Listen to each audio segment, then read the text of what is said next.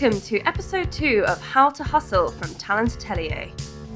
Dedicated to placing the very best people into the fashion, beauty and luxury lifestyle industries, Talent Atelier based in Shoreditch in London and work internationally with senior through to C-suite level talent.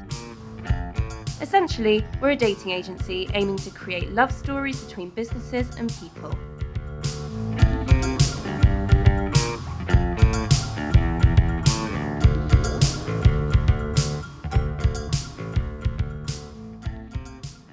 Hello, I will be your podcast MC today. My name is India Jarvis and I'm a junior agent at Talent Atelier. With me are Rachel Saywell-Burr, founder of The Biz. Hi. And Claire Anderson, senior agent. That's me. And today we're talking all things portfolios. If you're a creative, then a portfolio is the best way of presenting who you are and how you work to future employers. So it's a super important thing to get right, but because of this importance, it can also be quite daunting. How do you translate all the exciting thoughts in your head onto paper? Well, you're in luck, dear listener, because this is what we're going to be discussing today. Before we do, each week we want to shine a light on a creative achiever who is doing amazing and inspiring things. So this week we're recording at the kind of end of fashion month, and Freeze has just happened, so there's a really nice kind of creative buzz in the air. Claire, who do you think is doing amazing things, and who's the creative achiever this week? So that would be Kusama. She's got an exhibition at the Victoria Miro Gallery. She's approaching her 90th birthday, which is pretty neat in itself. She's just so cool. She's super cool. And she's got new paintings, some oldies, Oldies all but in goodies. there. Oldies but goodies. I can't believe I didn't get to go and see it. It's completely booked up till Christmas. Absolutely, yeah. It's totally devastating. I saw her old exhibition at the Hayward, and it was just like one of the best things I'd ever seen. And it's always stayed with me, and I'm just really sad I don't get to see I've the new got one. the tab open on my laptop, and I'm refreshing it every day to see if more tickets have become available. But I wonder if there's any touts lurking around us. It'd be so good. And there's also the documentary about her life and how she kind of got to this point, which is just starting this week. I think it's opened. Oh, amazing. So she's smashing it. She's everywhere. She is everywhere. Cool. So let's talk about portfolios then. So to give a bit of context, Claire and Rachel here both kind of cover all things brand creative that we do at Talent Atelier, and also a lot of product-based, apparel-based work. So portfolios can kind of come in a few different guises, can't they? They can indeed. I have extensive notes on all the different types of portfolio, but then I'm if we sat here and talked about all of them, we'd be here for we 4 would be hours. here for a long time. But we wanted to kind of cover some of the things that we get asked about a lot from the different talent that walks through our door, as well as sharing some kind of bits of advice that we've learned based on feedback we've had from clients along the way. So I think we should probably start quite practically with length and size of portfolio.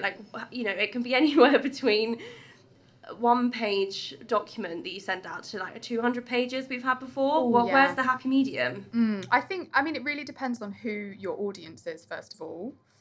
And first of all, maybe I'm just going to quickly say this because it's only just a snappy thing, but don't just speculatively send a WeTransfer file out that's enormous. It's 50 megs, because it won't get looked at. You're not going to open it. Not going to open it. So if it's a speculative kind of introduction to your work, I would say anywhere between 15 to 20 pages as a snappy kind of overview. What do you guys think? Yeah, definitely. Yeah, I think the kind of secret is if it won't attach comfortably to an email, then it's too big. Oh, and sidebar, there's a really great website that we use all the time, which is not sponsoring this. Maybe they should. They're called smallpdf.com, and we use that website all the time in order to shrink PDFs, and it doesn't lose the quality, and it just means that you're able to send out bigger documents with nice pictures, and it doesn't completely clog up people's inboxes. Because believe me, when you've got 3 or 4 enormous portfolios downloading and your computer won't work, you just it's not the best kind of first impression. What about people who have a website? How about, do you think people are likely to kind of click through a link, or is it better to send an attachment as a PDF? This is a tricky one. I personally really like someone to have a PDF document, as well as if they're going to have an online portfolio, just making sure that that's up to speed. I rarely see, I don't know about you, Claire, but I rarely see an online portfolio that's actually up to date. Yeah. It's always like work can't be released, so it's not allowed to be shown on there, Mm-hmm. or it's looking quite old school and there's old stuff on there. And you've got to remember that whoever clicks on that website, it needs to be curated exactly for them. They're going to need to see something that's going to be really relevant to their business. Yeah. And if they're looking, like if you're looking at someone that's been working in an ad agency, if they're landing on a page of like pharmaceuticals, like campaigns that are totally irrelevant to something to do with fashion that person's also done, it's going to turn them off. So yeah, it's I would always still, even if you have an online portfolio, make sure it's curated and it's constantly updated. And then also have a PDF. PDF, definitely. Yeah. And you mentioned there about work that can be kind of under NDA and isn't allowed to be shared yet. I think a lot of people try and get around that by password protecting websites. The likelihood is, unless you're like deep in the process of a meeting or an interview process, the likelihood is it's not going to ever get looked at. If we send out a password to a website, like it never gets used. It's just something that's a bit of a trip up, I think, in the process. Just don't show the work and show it in person, hopefully, when you get to meet. That's my kind of method anyway. So we've kind of covered the really logistical side of actually what a portfolio should be. But Claire, I thought maybe you could kind of share a little bit of insight on what a portfolio should do. In your role, heading up brand creative, what do you think makes the best portfolio? It should give a little bit of an insight into you, what makes you tick, what you've worked on. I think a big thing as well is annotation, because sometimes you can look at something very black and white, particularly if you've got like two people who have worked in the same agency and they've got exactly the same project, where it's who did what part. So I think annotation is quite a key thing.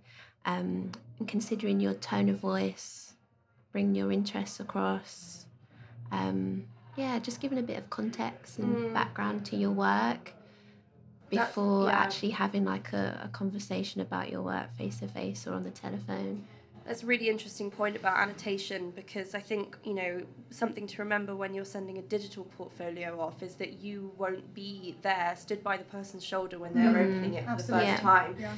You're not going to be there to tell the story of who they are, of who you are, rather. So, making sure that that's really obvious through your work is essential. And you're right, we see, because creative industries, as broad as they can be, they're also quite, it's quite a small industry. Yeah, there's multiple agencies working on the same campaign often, isn't there? Yeah. We'll see 3 or 4 people with the same piece of work included in their portfolio, and it's, well, which one of you did what? It's not always clear, is it? No, we had that recently, didn't we, when we were presenting some portfolios to a client and they spotted some of their own work in the portfolio, and it was a little bit awkward, where the talent had definitely worked on the campaign and we knew what she'd done, luckily, but they flagged it up and they were like, this is our work, and thank God she'd actually written an annotation in there saying about working in partnership with the agency. That could have been a bit sticky. Just be really careful about that. The annotation I think is good, and always use a good font. Just stepping in. No Comic Sans.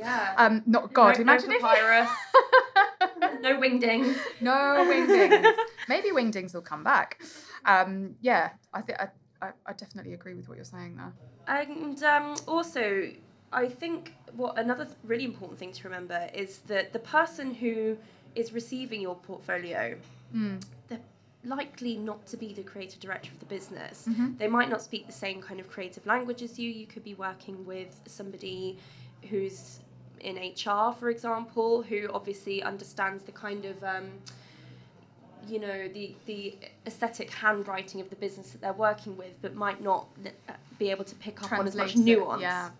So be quite mindful of that when you're putting something together. So Rachel, you've got a great deal of experience in working with 150 years. 150 years worth of experience working with designers across apparel, accessories, and product more generally. What do you think are the most kind of key things for those types of creatives to remember? I mean, all portfolios have the same kind of generic, make sure that it's not too long, make sure that it's speaking about what you want to do. But particularly with a product-based portfolio, I think you really need to be able to demonstrate what is interesting you right now. Make sure that as soon as you open that portfolio, it's something that is relevant to the brand that you are wanting to get in front of, and that there's texture in there, colour, concept, and everything is from initial kind of sketches and research through to a final product shot. Don't just have it like a lookbook with lots and lots of photos from the catwalk show or from a lookbook. It just doesn't work.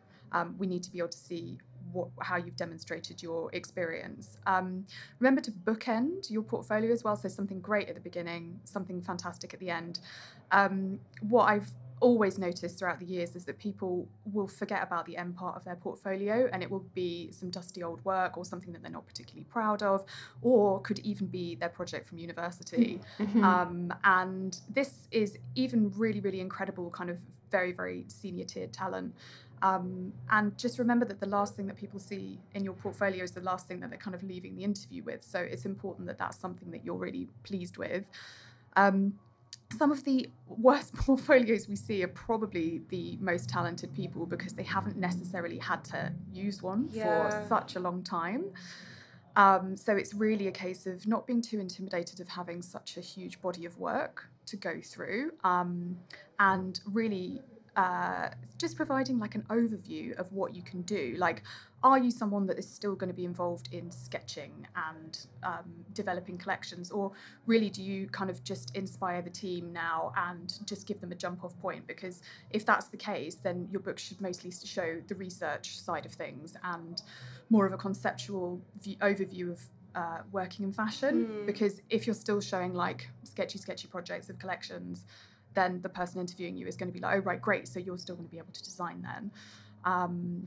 It just really depends on kind of the level that you're at. But I would say if you're spending ages putting everything on an iPad, which people do now, that is fine. But remember, you've still got to have something that's a bit rough and ready to bring with you. Definitely.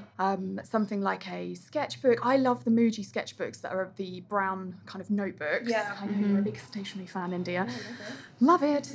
So something like, imagine Muji sketchbook, notebook, just with hand-drawn sketches in there, any kind of really beautiful research, inspiration, like buttons, anything like that you can kind of put in there that just brings your personality to life a little bit. Also, if you are, I'm really like now just monologuing, but I think it's like my brain dump is happening. If you have worked for a business for a long period of time, or you're working for a business that has a very, very formulaic handwriting, remember that you're going to need to be able to demonstrate something different. Yeah, personal projects. In your book, exactly. Something that will stretch your viewers' imaginations as to what else you can do. Do you personally have a really feminine handwriting, but you've been working for something that's a very formal, tailored brand? Are you an accessories designer that has worked in mostly kind of quite conceptual shapes, and you actually want to do something much more structured and much more luxury? Like, you need to be able to demonstrate what it is you're doing, but just don't get lost in doing projects. They shouldn't be more than like 5 pages each. I see a lot of people at the moment who are coming in and just, they might be designers of any kind of description, but they're just showing work on an iPad. You still think that a physical portfolio is really essential. Having something, you can have the iPad, yeah, but like have something else with it. Like, even I would say for the brand creative side of stuff that we look after, Goodness, definitely something tactile and like print examples. Yeah, like someone brought a really beautiful it wasn't like a newspaper, it was like almost like a mini kind of editorial book of their work, which was really nice to see, just to be able to demonstrate like their love of typography and how it appeared on paper rather than just on. And seeing that quality of print like in the flesh. Yeah, it really makes everything sing a little bit more. It does. Yeah. And what I'm just kind of getting into the real nitty gritty of what to actually include. Tech packs, are they interesting to? Depends on the brand. I would tech packs are only really relevant for technical product like footwear and accessories and jewelry. And I would have some lurking if you need them, but I wouldn't put like a full range of tech packs in, because they're super boring. If anyone doesn't know what a tech pack is, it's almost like an architectural drawing of a handbag, so that the factory knows how to make it. I've had back and forths with designers before where I've been kind of asking for, a proper portfolio, and they've sent me a WeTransfer of about 100 tech packs, and it's just like probably one of the more boring things that you can examine. Obviously important boring. To have, but that's just reminded me. Maybe curate your own book. You are your best critic. Don't send your potential employer or an agent 100 pages and then go you can just choose what you want, because we haven't got the time. No. We haven't got the time. You need to be showing what you can do properly. So really have a think about that before you just dump it all on someone else to do for you. And also I think having a physical book is especially beneficial if you can make it quite three-dimensional, so including like you a said pop-up print book. Samples, put together a pop-up. Just Why put not? Together a pop-up. I would actually love that. That would really swatches, me. But I see where you're going. Yeah, swatches, or you could have a pop-up with your But don't everyone please come in with pop-ups now, please, because all of you come in with might pop-ups. be a bit tired. Can you imagine? Yes, I can. So you touched on this just now, Rachel, about being a sort of editor of your own portfolio, and I think when you've been working in the industry for between 5 and 10 years, it's quite easy to curate what you're showing. But when you're just fresh out of school, or alternatively you've been working for 150 years and you've got absolutely bags and bags full of work, how do you then keeping your 20 to 30 pages in mind, what do you think the best approach is to kind of getting effectively telling the whole story? For me, grad portfolios are initially, when you've got no actual proper work to show in there, do some personal projects, think about brands or that you would love to be working for, whether it's kind of doing graphics or art direction or typography or creating a little collection for them, and then just look at any graduate work that you've got and make sure that it's presented in a really beautiful way. I remember someone came to see me once and she had an arch file full of work, which in itself was just please don't use an arch file. And it was lots of badly taken photographs of her friend crouching beside gravestones, wearing the dreadful collection that she had designed. And she'd been in industry for a few years, but she still thought that this was relevant. So it's really just take a step back. No, we're not talking I should say that India is a full-on goth and is wearing she always wears all black or white and has black lipstick on constantly. So you said she's graveyard, oh my God, this is exciting. No, we're talking it was just absolutely dire. And she also had some Perspex lungs that she brought around with her to demonstrate something else, and I was oh, okay, cool. And she obviously was so emotionally attached to all this stuff. So just don't get too emotionally attached to your graduate work, because I know it was a journey to get there, but remember, not everyone's going to think it's that great.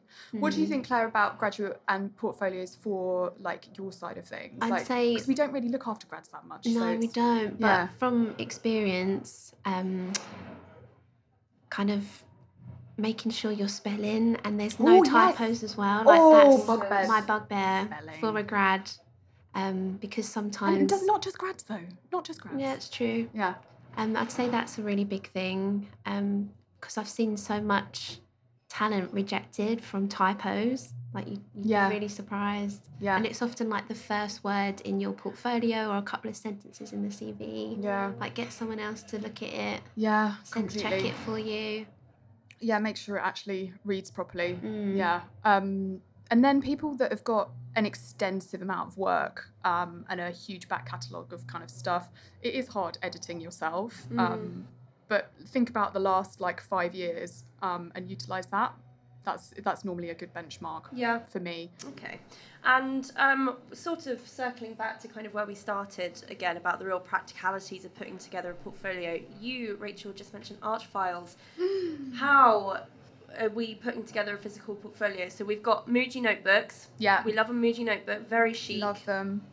What are the things not to do? What are the things not to do? Don't spend a fortune. When people are like, my work is just coming back from the binders, I'm like, oh, how much have you spent? Because you might need to change the work. Yeah. You always want to keep it fluid, and your portfolio is a work in progress. And it always will be. It's never finished. It's never finished. And I know that getting a lovely bound book with your name on it is like absolutely rad. But we saw someone the other day actually that had a really sexy book which had a weird kind of, I don't know, it's probably some Scandinavian brand. Sidebar, we'll try and find out who it was and put it in the notes of the podcast, because that actually would be a great idea. But she could slide in really elegant plastic folders, and you actually thought it was a like a proper bound book, and it was really beautiful. But yeah, so don't spend a complete fortune. You need to be able to always adjust your portfolio and change it around a little bit. Don't use an arch file with crappy plastic sleeves. For me, that's a bit of a no-go. Should we touch on, like, if you are taking your portfolio digitally, like, make sure it's downloaded? Yes. Yeah, don't be faffing around with needing to connect to the Wi-Fi when you're in an interview, because it's long, it's boring. Nobody knows how to work internet anywhere, even though, we should.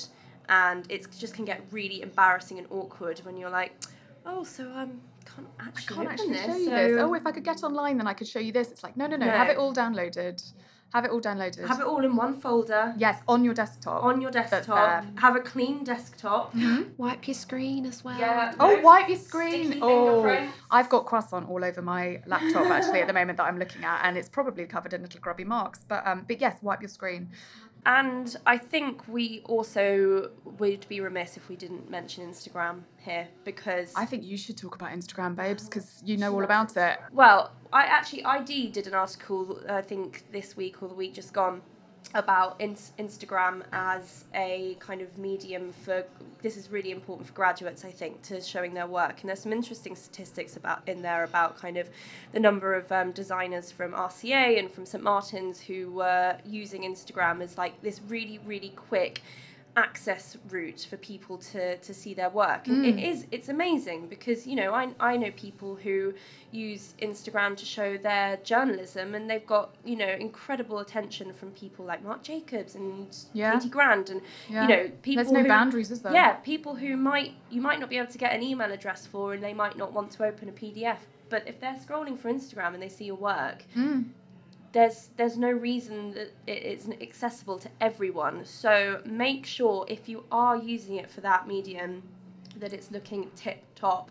And I think the same principles really apply as they do with the digital portfolio. It needs to, you need to look at this object of a portfolio and immediately understand what that person's about. You need to get them. Because maybe have two portfolios, one for like, here's the pictures of my dog and this cup of tea that I like, and you can keep that one private. Yeah, keep that one private, like Rachel does with her pig account. It's not a pig account. I just really like pigs. I just really like pigs and my cat.